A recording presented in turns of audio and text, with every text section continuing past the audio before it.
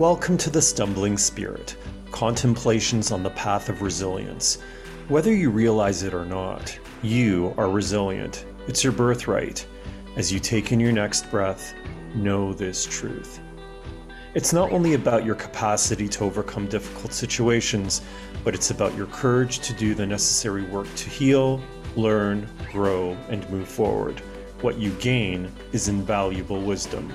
And it's through these hard stumbles in life that we often discover a new purpose that aligns with our spirit. My name is Fabio da Silva Fernandez, Reiki Master, Mindfulness Coach, and Mystical Explorer.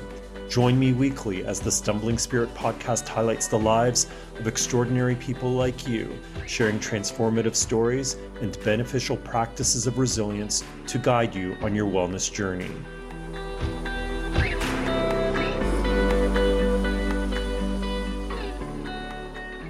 On the surface, Lori Bean had it all: a loving family, a beautiful home, and a successful career. Everything changed after a serious car accident that left her with life-altering injuries. Years of chronic pain and unwellness, combined with several misdiagnoses, left her frustrated and hopeless until she asked, "What is the soul?" This took her on a spiritual quest for her truth, introduced her to holistic health, and inspired the creation of a wellness center for women called Malia. Lori, it is an absolute pleasure to have you on the show. Welcome. I'm so excited to be part of this and share my passion and why I believe our journeys and everything we experience are so important, and it's part of our evolution. What is the soul? Can I share my introduction to the soul? For me, it was really profound, and I think this might be some of other people's experience too. So, as you mentioned, I was sick for a very, very long time, and I had sought out all kinds of medical care, and I was searching, and I just wasn't getting better. And I was doing everything I was supposed to do. And as you said, I was like in this incredible relationship, and I had amazing kids, and I had this beautiful job. And how can I still be so sick where really there was nothing really, quote unquote, wrong with me? And I would spend days on the internet at the time, and I would just search like all these different ailments that I had. And I remember sitting at the computer one day and something just popped up. I don't know what it was, an ad for something, but it was a soul retreat in Sedona. I looked at this ad and I remember thinking, like, the soul, like, what is the soul? And it's something that I'd never thought about. I never contemplated, no understanding of what it was. The soul to me was a word that was kind of a woo-woo term, I guess. But I sat and I just looked at this and I thought, okay, what's the soul? And then I clicked on this ad for this retreat and I started reading all the different things that this retreat could support you with. And it was all deep, introspective work. I still didn't have the understanding, actually, but it had nothing to do at the time with the mind or the physical body. And I remember thinking, the soul, okay, so they define it in this retreat as connecting to your truth or your purpose or being in alignment with something deep within yourself. And I still didn't get it, but something started to resonate, because if nothing else was working from the external world, maybe it was something deep within me, this soul piece that was actually missing. So I kind of was sort of putting the pieces together. Even in reading that and having a little more awareness, everything just started to shift for me. Like my whole being just softened. And it was a sense of hope as well that, okay, maybe it's not this physical body and this mental body, but if I tap into this deeper thing, this essence, whatever they describe the soul as.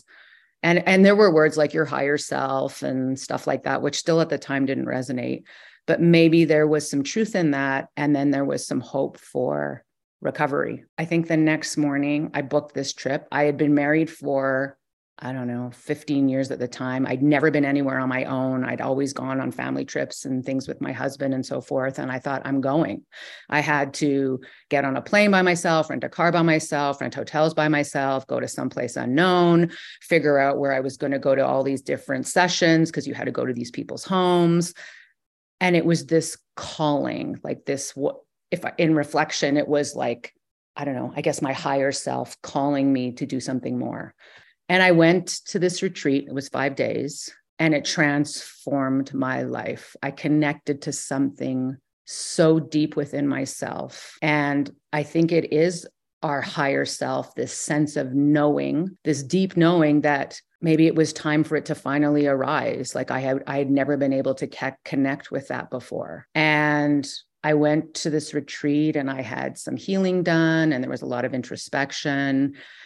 I don't know, I emerged and everything shifted for me. I had this deep awareness that my relationship was actually out of alignment. My relationship, my job, I had been working as an interior designer for years, and I was very, very successful. So I couldn't at the time understand if I was doing so well and I'm very creative. I did a really great job at what I did. How could that be out of alignment for me? Like, how could that not be my true purpose? Like there were all these questions that came up, but then there was this nudge and this calling that kind of kept emerging. One morning, the day before I left, and remember, I'd been sick. This was after me being sick for so long and what have you. And I had, I don't know what you call it, a download, an awareness, I don't know, that my path needed to change.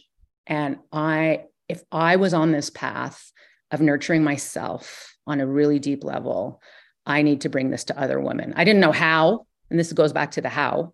I didn't know how. I didn't know what it looked like. I didn't know what it was I was going to do, but it was this deep knowing that this is where my path was going. So I think our soul calls to us, and I think we listen when we're ready to listen. So I think really the soul is our true selves calling for something more, to show up with our greatness in the world. And we have a choice to listen or not to listen. And I think if I didn't listen and shift my path, I might actually not be here today, because it was leading me down the road of never mind just illness, but suicidal ideation and a lot of dis-ease in my body. It's interesting, right? Because when we talk about those changes, that pivotal moment where you had that download of information, it was a journey for you to even reach that point. And so do you feel that that was started, or that started with the car accident? Where do you feel that started with you in terms of that awareness? No, I think the car accident shifted a lot of things for me. I always describe it like I emerged a different person, but I didn't have an understanding of what that was. I was so regulated before the accident. I'm type A. I was driven. I was like the perfect mom, the perfect wife. I had this incredible job and I would go, go, go, go, go. And after the accident, and I was so unwell, I went actually deep into despair. I don't know, some people call it the dark night of the soul. And I think living in that for a while, because I think we have a choice. We can stay to live there or search for our truth, which maybe we don't know that that's what it is. But I think I needed to be in that space of unwellness and searching and asking and connecting with myself on a deeper level, possibly to allow that information to come in. I mean, I think for some people, yeah, for sure. You hear stories where it just like, boom, this information comes in and everything changes for them. I think our paths are all different.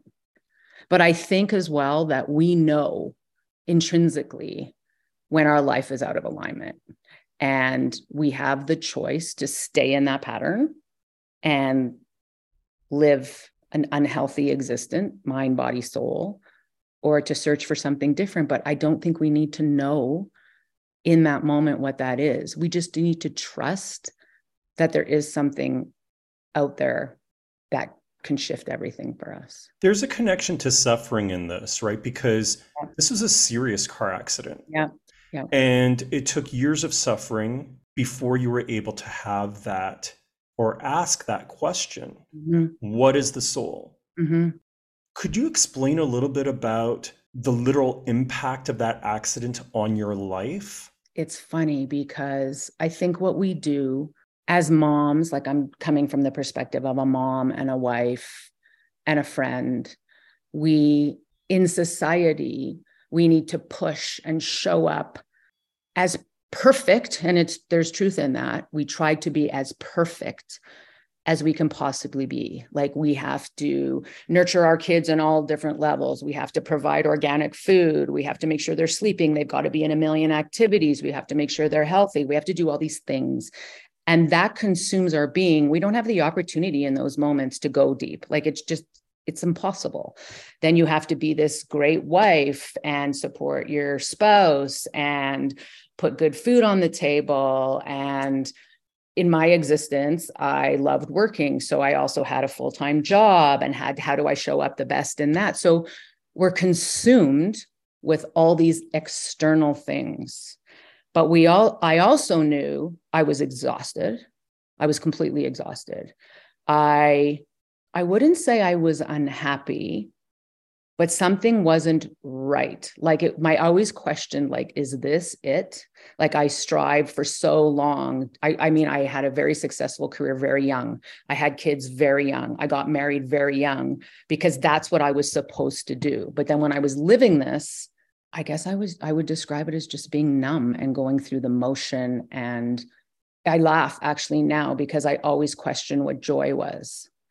And I'm like, is this joy? Like, is this being happy? Like I was just consumed by everything that was going on that I didn't even know if I was really living a fulfilling life. Yeah. And I know when I look back that my relationship wasn't great, that I was overworked and I had incredibly high expectations of myself. And it's kind of all a blur because I think we just go through the motions. I think for me, I think the accident was kind of divine intervention. I really do. And I think it needed to happen to slow me down so I could really dive into my truth. Is this the life I want to be living? I mean, you're a mom, you're always a mom. I mean, that doesn't change, but how you show up as a mom can change. Your expectations on your children, your expectations on yourself, what is realistic, what is depleting you, what is giving you life and joy. I mean, it had me evaluate all these things in my life that I kind of knew were out of alignment, but it was what it was. Like, it just is what it is. People go and have a job that they hate for 30 years because it is. You do the same thing over and over again. It's a good job. You get paid well. It's fine. It's fine. But I also didn't know that there was the possibility for more. And change is really, really scary. And I would have probably never changed my dynamic. And I think getting in that accident and having me bedridden for months and sick for years and ailments continuing to occur and my immune system crashing and one disease after the other. And I kept wanting to go back to work. That's the funny thing. I kept showing up for my kids as best as I could. I kept trying to go back to work. I kept trying to nurture my relationship. But the more my body and my mind and my soul were diseased, that became more and more out of alignment. It was just like these messages kept coming in. I'm going to keep giving this to you if you don't wake up and listen. It was sort of like that. And I think when perhaps I was ready to receive that information is when that showed up on my computer that day. You know what I find really interesting about when you recall your story is that you focus a lot on your emotional state and your mental state, but you're not really focusing a lot on your physical state, but you were experiencing a lot of pain. Yep. So what were your physical injuries? So I had a fractured sacrum. I don't know how many discs had ruptured, probably 7 ruptured discs. I had severe whiplash, all those immediate physical things. They were a lot, but then they turned into I think because my body was so overwhelmed with the pain that it started attacking my other systems, like my nervous system, my immune system. When my nervous system started to get attacked, I started to have severe anxiety, severe depression, suicidal ideation. And then my immune system, I would just get sick all the time. Like I would end up with weird flus. I had one flu that attacked my lung. It turned into a staph infection. I couldn't breathe for 2 years. I had seen every physician in the world, and it was just about the lining of my lung having to repair itself. Like it was just this perpetual reoccurring or occurring illnesses and just like weird things. And I was diagnosed with all the things like fibromyalgia, chronic fatigue. They thought I had MS. Like it just goes because they couldn't figure it out. And I know now with 100% certainty, it is because I was not listening and I was not in alignment with my soul, with my truth. And I'll tell you something so interesting. So the last 2 years of my marriage, before like I ended my marriage, I sold my business and did all these things. This is when the lung thing happened. I couldn't breathe. I had to go for special breathing treatments, and the pain was excruciating. If I took a breath deeper than just sort of like a little inhale, it felt like someone was stabbing me in the chest. This went on for 2 years. And when I decided to leave my marriage, it was the same. Like I had the same pain, whatever, but it was just time to get out. And I remember the day I left and I went and I stayed with a girlfriend. I was staying in her house and still not well. I went to bed. And the next morning I get up and I'm lying in bed and I'm sort of thinking like something's weird, something's different. I go and I sit up and I take a breath and I'm like, what? And I take another huge breath. No pain. I had suffered with pain for 2 years. It sounds insane and crazy and unexplainable. I didn't have any, I'm covered in goosebumps actually. I didn't have any pain. It was gone. And every probably 15 minutes, I kept waiting for it to come back. And this went on for days. Like I kept checking in and watching my breath and checking my chest. It never came back. To be honest, I think if that hadn't happened, I might have gone back to the exact same situation I was in. It was like, I needed that sign, that clarity to know that, yes, this is the right decision. I knew that this is right, even though I had no idea what I was going to do in my life. I lost a ton of friends because I left this marriage. I was living in a shitty apartment. I mean, the whole thing was horrible, but something inside me just knew that it was still right. And I would be able to figure it out. I couldn't figure it out in the moment. And I'm a figuring out person. Like I have plans, I have lists. I need to know what's happening tomorrow. But I just trusted, and it took a long time. This is not an easy shift. It took me probably 2 years. I started slowly.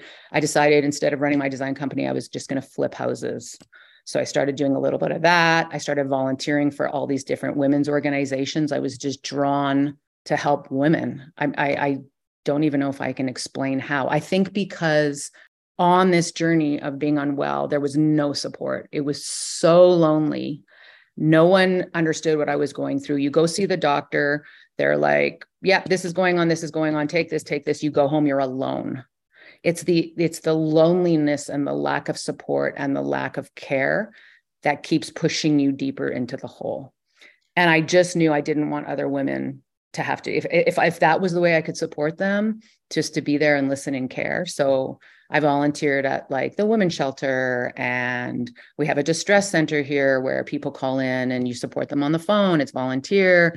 And that's kind of how I started to live my truth, I guess. And even though I wasn't getting paid for any of that, it just felt so good in my soul. When I think about your journey, though, this took many years. Like you had the accident at 31. Yep. And didn't it take like 7 years afterwards of like dealing with chronic pain, dealing with fatigue, dealing with these unknown illnesses, dealing with these misdiagnoses. And then 7 years along, you come across that question, what is the soul? And then you do that introspection and immediately go down to Sedona Yep. So you touched a little bit about it, but could you maybe go a little bit deeper in terms of what that experience was like when you were in Sedona? You work one-on-one with these different practitioners. So for me, it was doing things I'd never done before. So there was deep breath work where you end up going on this journey. I mean, that was profound. They had a medical intuitive there that dove into different things going on in your body. You did astrology work. You did mother wound healing. All these practices that for me were like, this stuff is so woo-woo and so out of the box. But I loved it. I felt nurtured and cared for. That's what it was. So it didn't matter what was happening. They're with you for 2 hours. They're holding you. They're nurturing you. You're crying. They're embracing you. They're listening to you. They care. So I don't even know if it was the actual modalities more so than being heard, cared for, and supported. And that is the foundation for what I've created. I think that is everything. We are meant as human beings, if you look at all these other cultures around the world, we're born into these families and we are supposed to live in these beautiful communities where we have grandparents and uncles and aunts and sisters and brothers, and we all nurture one another. When one woman gives birth, all the women in the community come together and support the women. When someone's sick, you've got the shaman coming in. You've got this whole beautiful community of people that support you. We have nothing. We have nothing. We isolate ourselves from our families. We isolate ourselves from our neighbors. Our extended family lives somewhere around the world. We don't have that. So it's such a huge piece, this community piece, and this genuine love, care, and support, I think is a huge part of what we need for healing. And I think that is what I got there. And I knew that that was possible. And I think that's why when I came back and I knew that I had to do something for women and I was volunteering at all these places, it grew into this concept of a care center. Like, what can I provide to support care for women? And how can I change the narrative of our belief in Western medicine? I think Western medicine is amazing. Don't get me wrong. I mean, you have a broken hip, like whatever, you need surgery. All those things are so important.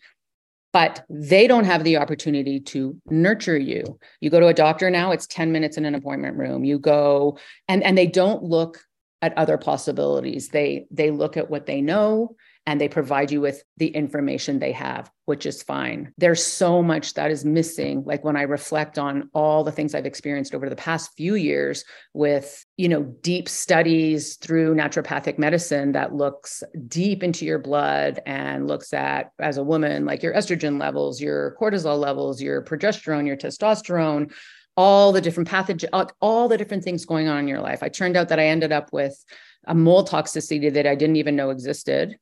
And that, with that treatment that I went through from a functional medicine doctor, that also changed everything for me. There's so many things that I have done that I recognize are just not provided by Western medicine. It kind of led me to this path of how do I bring all these things in together to provide the best care for women when they're not getting it with standard Western medicine.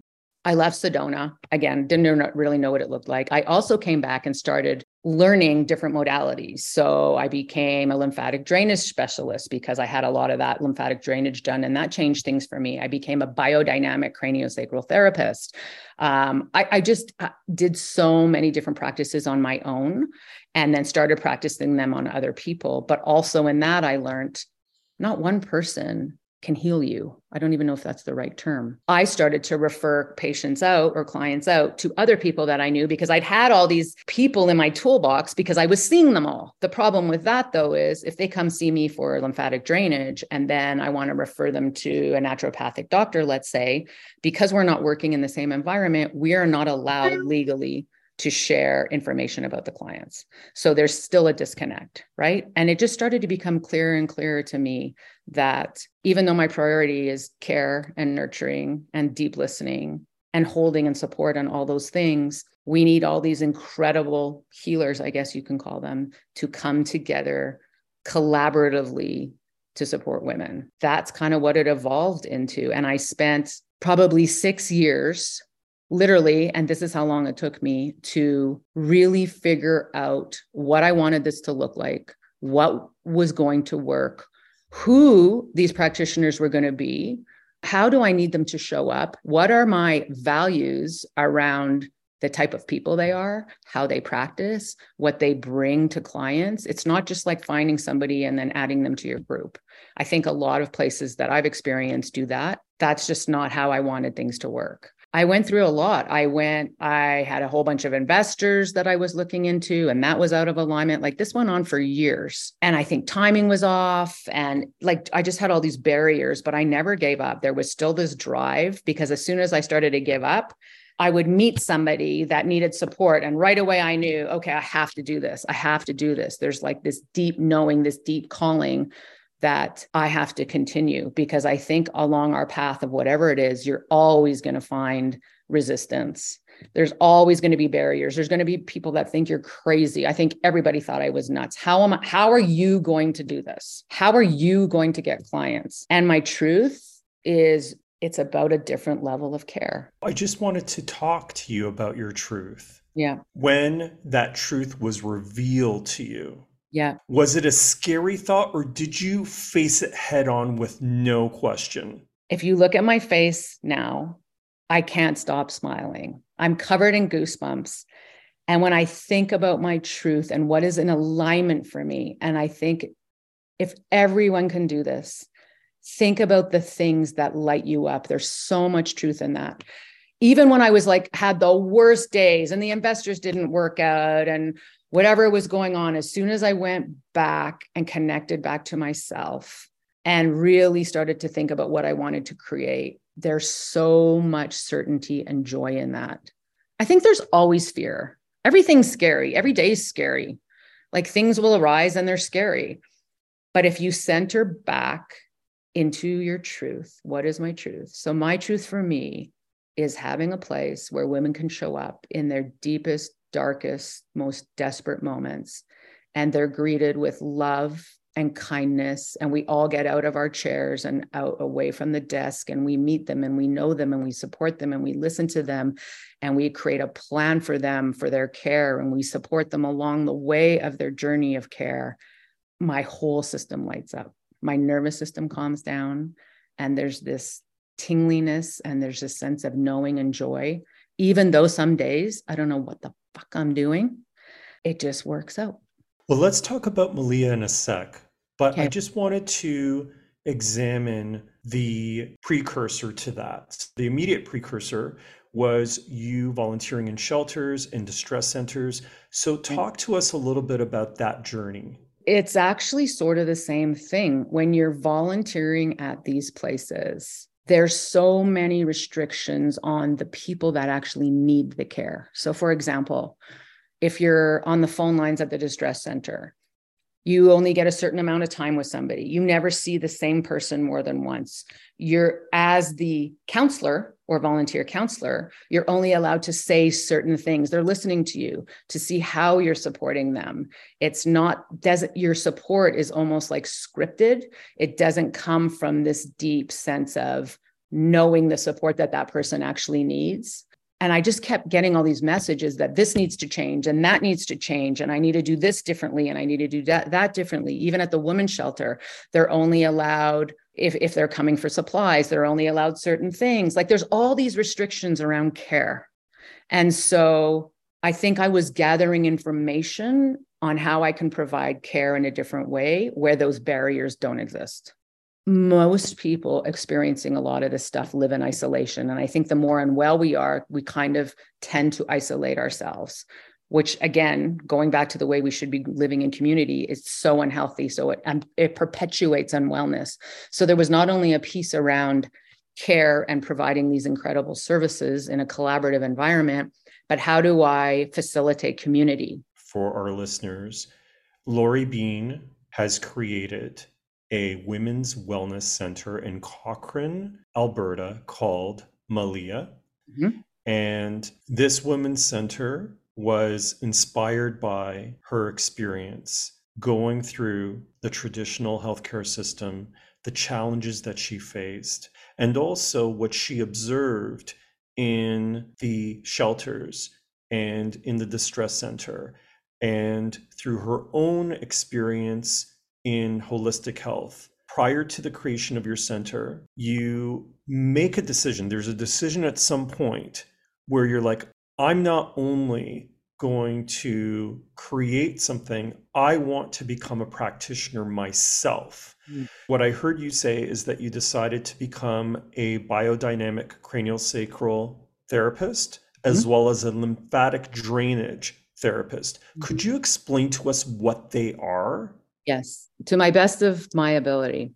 So again, being ill, you try all these different things. So our lymphatic system, which runs throughout our entire body, so it sits just under the surface of the skin, and that carries fluids, toxins, things that are building up in the system, and they flush them to our lymph nodes. They run them through our lymph nodes, and the lymph nodes then flush them through the body, and we expel them with feces and urine, right? Often when you're sick and you're very toxic, it stagnates the lymphatic system. So that's why a lot of the time, like people that have viruses or mold toxicity or whatever, they can be sick for a really, really long time because they have this stagnated lymphatic system. So there's a modality that kind of moves the lymph through the body. It's a very gentle technique that supports this flow to remove toxins from the body. So a lot of people do it even when they have like edema after maybe they've had lymph nodes removed from cancer or what have you. There's stagnation, and we're meant to flow. Our systems are meant to flow. So it supports the movement of that flow, and it also relaxes the nervous system, supports health because you're removing all of those toxins. And it allows everything else in the body to function better, your tissues, your muscles, your organs. It's just this beautiful, gentle modality. And that really supported me. So I thought, okay, I'm going to learn how to do this so I can support others. And then I had an experience of biodynamic craniosacral therapy. So craniosacral therapy works with the cranium and the spine and the sacrum, and then kind of everything that comes off of that into the body. So all the nerves, the muscles, the tissues, organs, everything in the body. Regular craniosacral therapy is very manipulative. So you're going in and you're manipulating different things in the body. Biodynamic craniosacral therapy is totally different.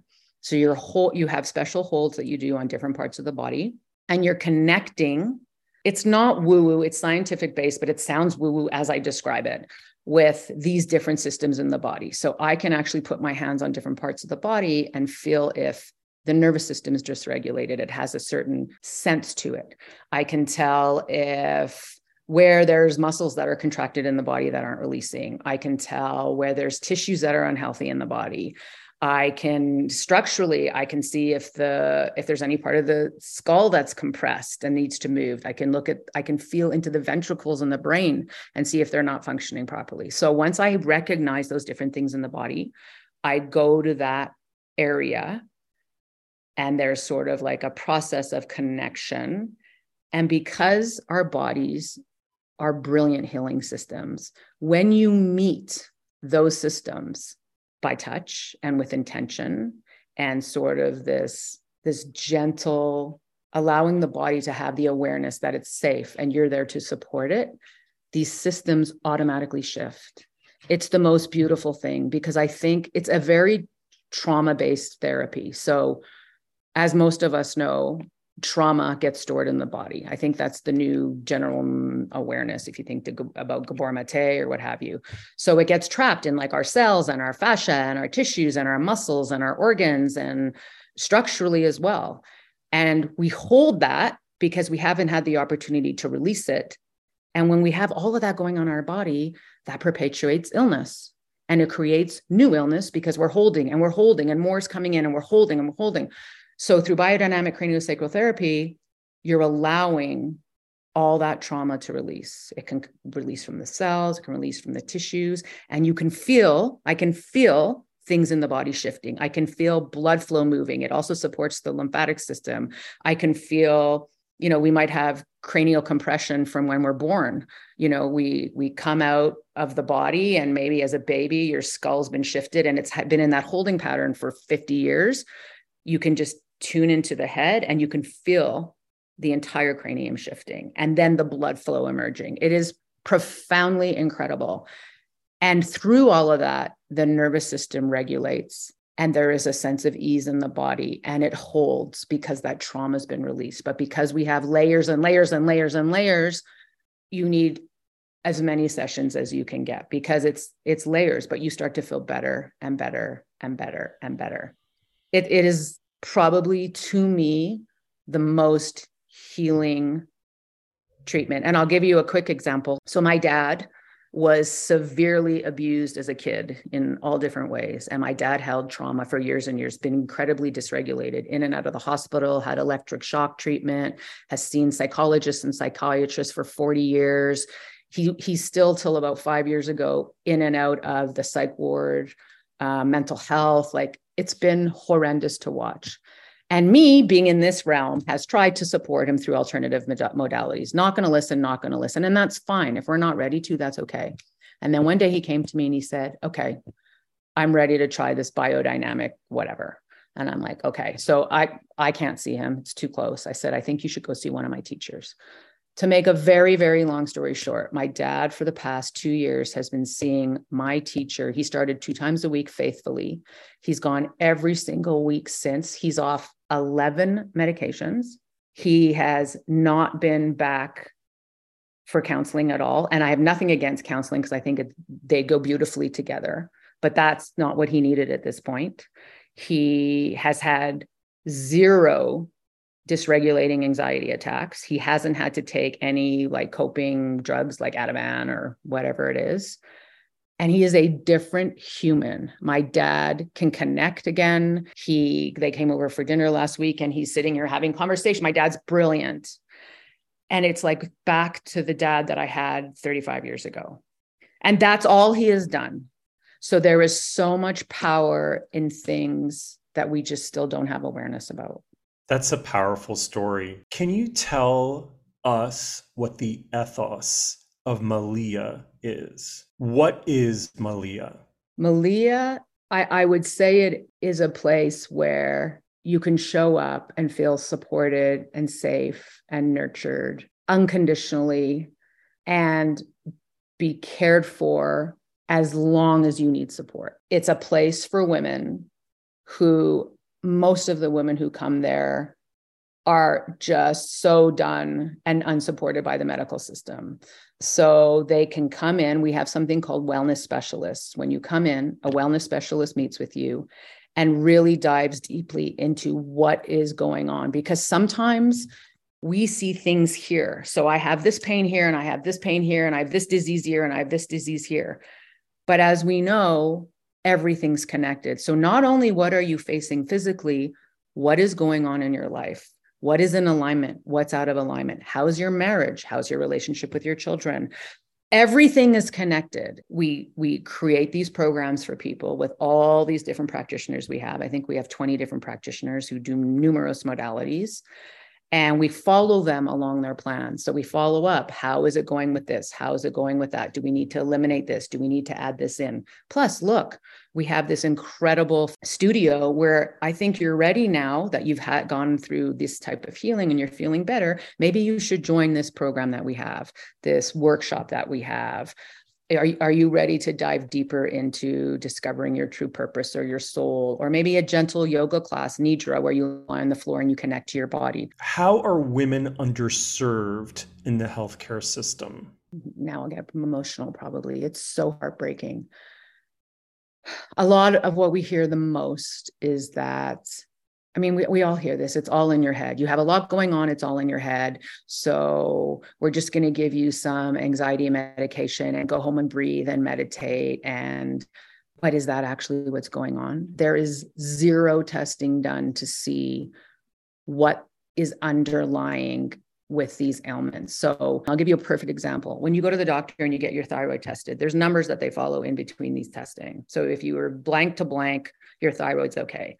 When you go and you see a functional medicine doctor or a naturopathic doctor, they dive even more deeply into that, and they evaluate the numbers that are outside of that range, and they still consider those not optimal range. So let's support your thyroid with different supplements that can get you back into what are normal ranges, where that just doesn't happen. And it's life-changing for people. Or we get this all the time. You think something is wrong with your hormones and you go to the doctor, and for whatever reason, I don't know if it's only Alberta, hormone testing is rarely done unless you demand it and go to see some specialist. And it's like this whole rigmarole. We have women coming in their 50s and 60s that are a complete disaster. They're emotionally dysregulated, they're depressed, or they're anxious, or they're suicidal, or they've gained a ton of weight. They don't know what's going wrong. They're not supported. So we do specialized testing just to evaluate hormones and support the hormones for them. And then we do symposiums on educating women. We should supposedly be looking at our hormones in our 30s. I'm 52 years old. I just realized at 50, I should be getting my hormones tested to see even where I'm at, where they're going, how they're functioning. We just don't have the knowledge and awareness. So we need to educate. It's a huge piece of what we do. It could be anything. Depression. Why is the depression showing up? Depression or anxiety often shows up because we know that our gut is our second brain. If our gut is unhealthy, it's mind-boggling how that can affect your mental health. So maybe we do need some nutritional balance or some support for our gut system so we can support the brain. It's really looking into the depths of the systems and seeing what's going right and what needs support and how we can support it, and trying different things and offering the care so that they're listened to so we can make these changes effectively for them.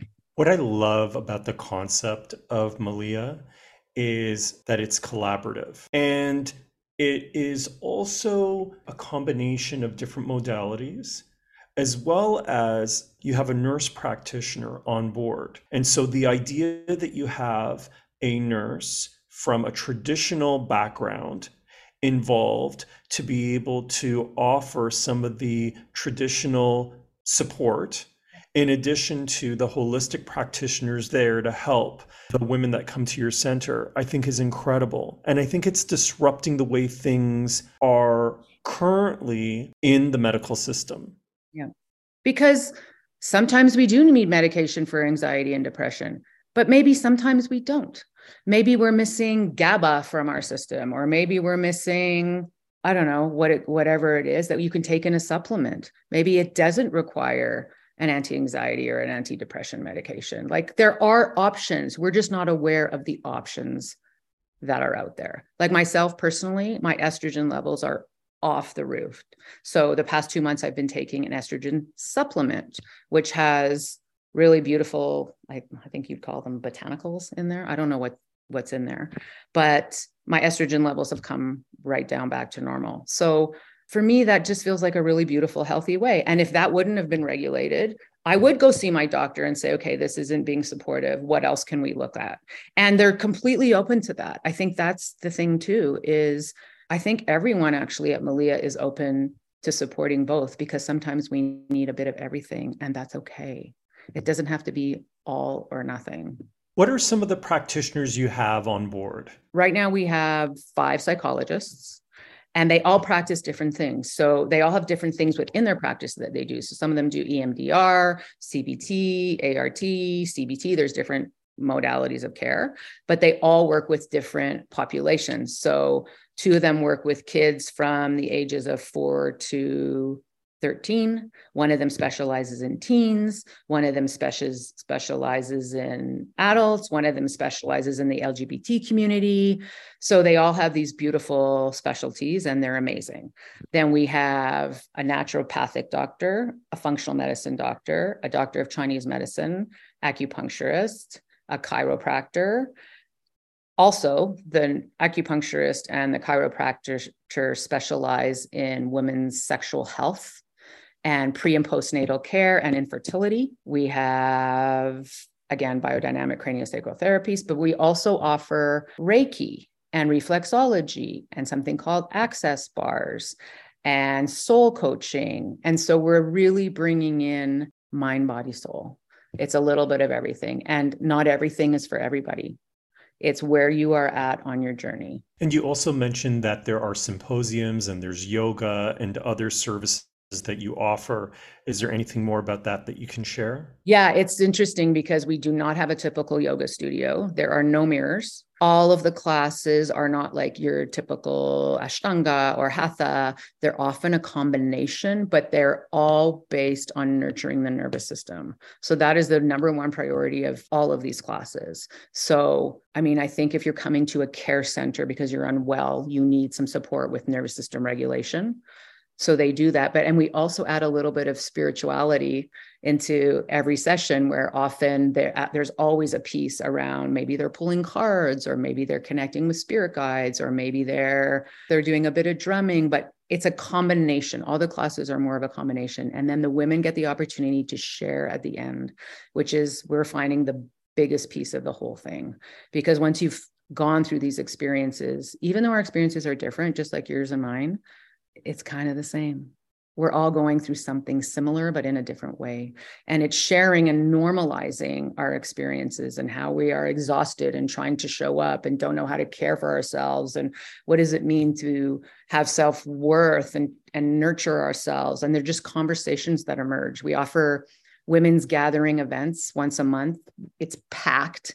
All these women sit in circle. They're led by beautiful women. You get the opportunity to like share and do really unique, different, like there's always a theme, and maybe it's a craft, or maybe it's a practice, or always with a bit of meditation and breathing, but it's really about connecting and creating community. Can you describe the space itself? This is an interesting question, because after I left my practice after so many years, my thought was, why did I do this? Like, why wasn't I drawn to psychology right from the beginning? And it's funny because I took 2 years of psychology at university, and then I switched to design. After I finished decided I was going to sell my design practice, I was like, well, why? What was the point of all of this? Like, I'd spent so many years doing this. In the end, I didn't care what your house looked like. I cared more about who you were and what you were doing and your family dynamic, because you're often working with them for a long period of time.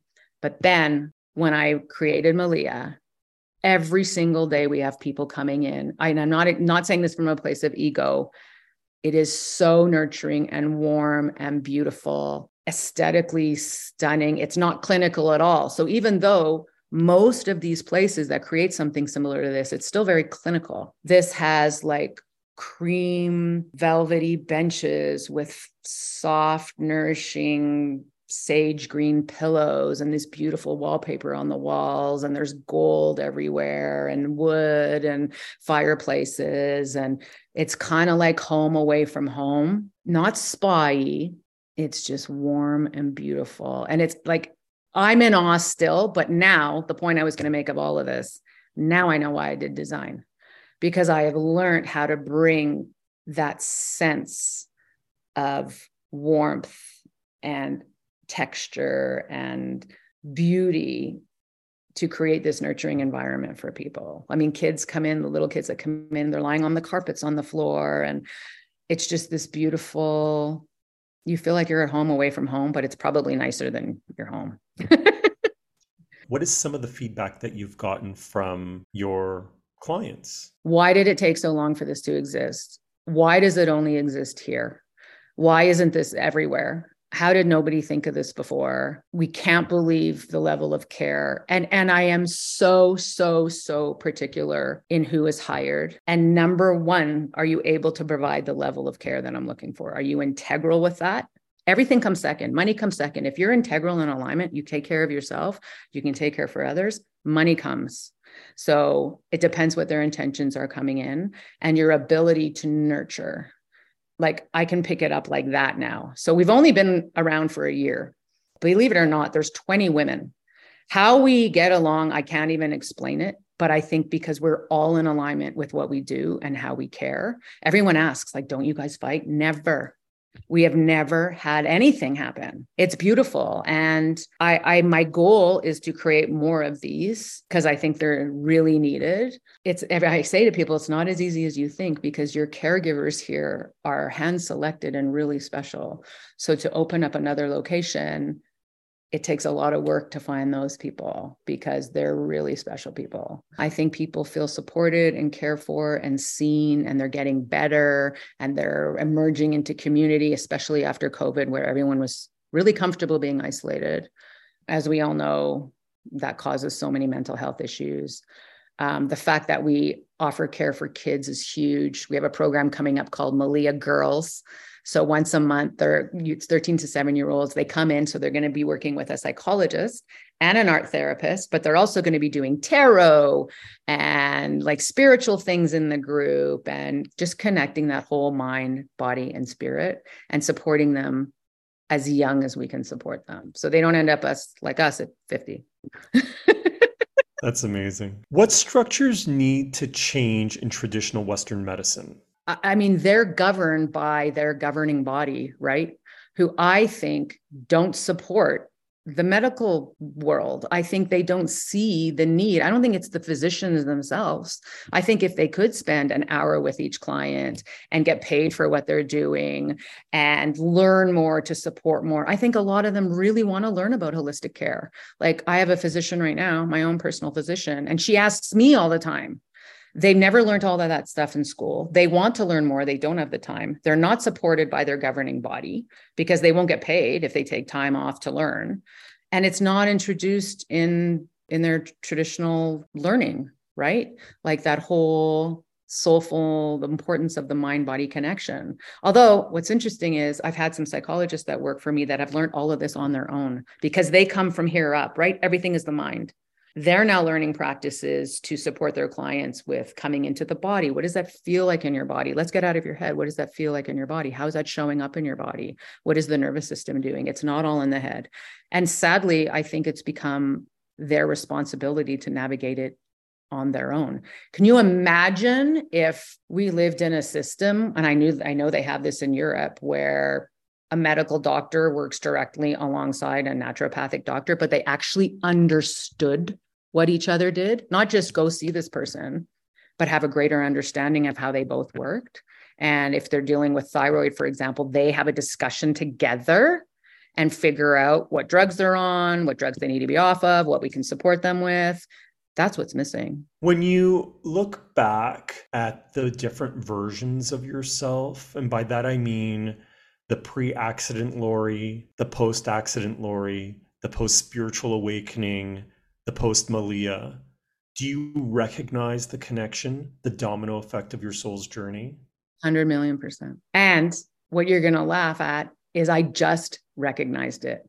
We had a practitioner come in. She's an astrologer. And she did this group session. I thought we were just going to go into our charts because I don't know a ton about astrology. But she did this thing where she connected our own personal path from the time we were born till now. And she showed you based on your chart, pivotal times of your life when things happen. And we had to find the string, the rope, the connection. It actually blew my mind, whether they were good things or whether they were bad things, and how there is a direction that we're taking in our life. Things happen to us, but we always have choice, right? I think we can make it harder for ourselves by going this way or not going whatever direction, but everything's connected. Like there is absolutely no question in my mind, even with my dad's mental illness and my divorce and my neuroses around the way I fed my kids. And you learn from everything. It's just what you do with what you've learned. Do you think we could ever be prepared for the next leap in our soul's journey? Never. Never, because I think there's divine intervention. And I think when we start living our truth and we're in alignment with our soul, then the universe is like, okay, they're ready for the next step, because you don't know what's going to hit you in the face when you walk down the street. I had a woman come to me yesterday. And she said, Lori, I think we need to do something in addition to what you're doing really cool for women. And I'm like, what? And she said, I think we need to offer like a business symposium for new women in business, but without any caveats, without any restrictions. It doesn't cost them any money. And we find a way to support them. And I'm covered right now again in goosebumps. My whole body just lit up, because why have I gone through all these obstacles and all these hurdles in business that I have no one to share them with? So this is an opportunity to share all these experiences I've had, so they don't have to make the 8 million mistakes that I've already made. And she's also very successful in business. How do we bring that to women? They're going to have a million questions. They're just starting. How do you even start? Don't waste your time doing this. Do this. That to me is a divine opportunity. Something I didn't think of, something I couldn't have planned at all. But I think it's a beautiful thing. There's this whole narrative that if you're a woman in business, there's all these grants and there's nothing. So there was nothing for me. I went through a grant specialist trying to find me grants. Even the loans that I was applying for with this women-led business initiative, my rates were like off the charts. And I'm thinking, what about mental health? Isn't mental health supposed to be the most supported thing right now? Nothing. I haven't found it. And now I work with kids. I still can't find anything. So within the things that I have found, if I can support other women doing these things, I can share that with them so they don't have to go through the bazillions of hours that I've spent kind of navigating all this stuff. That fell into my lap. And I think it's because I'm ready. What is resilience? So there's always going to be things that you're faced with, obstacles that show up that you have to navigate. And I think having resilience is the ability to literally tap into your truth. When something shows up that's maybe difficult or horrible, you have to go inside and really remind yourself of why you're here, what you're doing, why it's important to you, and how it makes you feel, and sit in the energy of that, because that will allow you to get through anything. Because there's always going to be things that show up that are going to put a block in your way. And I think we can only do that, though, when we're living our truth. I think we're not resilient when we're deflated and depleted and overworked and exhausted and we don't care. Then we just fall into that, like, I don't care anymore, whatever it is, what it is. But to be resilient, you have to be living life with passion and joy and truth and hope and desire and connection and community and love. And then you find that. Trust me, not every day is a great day. There's a lot of things that show up that you're just like, how? But you get through it because it's your inner strength. It's your higher self driving you forward. Do you have a practice of resilience that you can share with us? Yes. And I have to do this because I'm high anxiety and I live in a dysregulated nervous system a lot of the time. So when something shows up that's uncomfortable or a struggle or a stress, I have to take 5 minutes. I sit wherever, it's 5 minutes. I sit in my chair and I go deep into my body. I ground myself. I actually don't really ground from my feet into the earth. I do something a little different. I ground from my head into the ethers because I believe that's where our higher self is. That's where our support is. And for me, that allows me to ground deeply. And I really sit with my inner self and I listen to my body and I breathe 5 minutes and I remind myself of why I'm here and what I'm doing, what I'm doing and how I feel about what I'm doing. And all the amazing things that are happening and the lives that I'm supporting.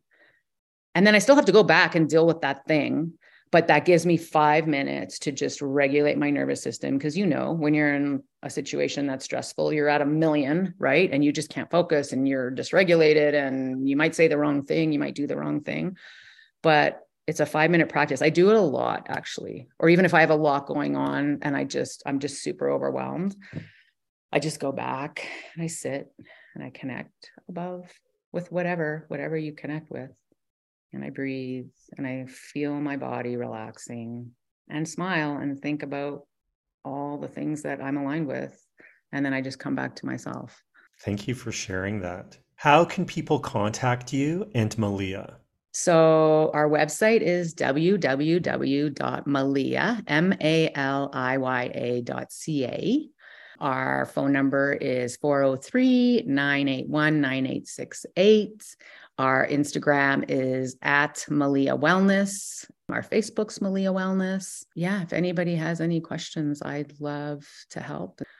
We have a podcast as well. So it's on our website. So you can just click on podcast and we share just some of our client stories, but also how our different practitioners practice, what they use within their practice. Like if you're curious about all these different acronyms for all these different things that a lot of them do. Like they educate you on that. We talk a lot about soul's journey. It's fun. Lori, it's been an absolute pleasure to have you on the show. It really does mean a lot. Thank you. Thank you. And thank you for having me. And I wish you all the best. Bye.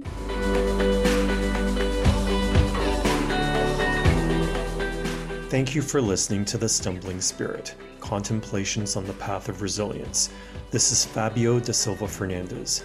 Join me again next week for another episode of transformative stories and beneficial practices to guide you on your wellness journey.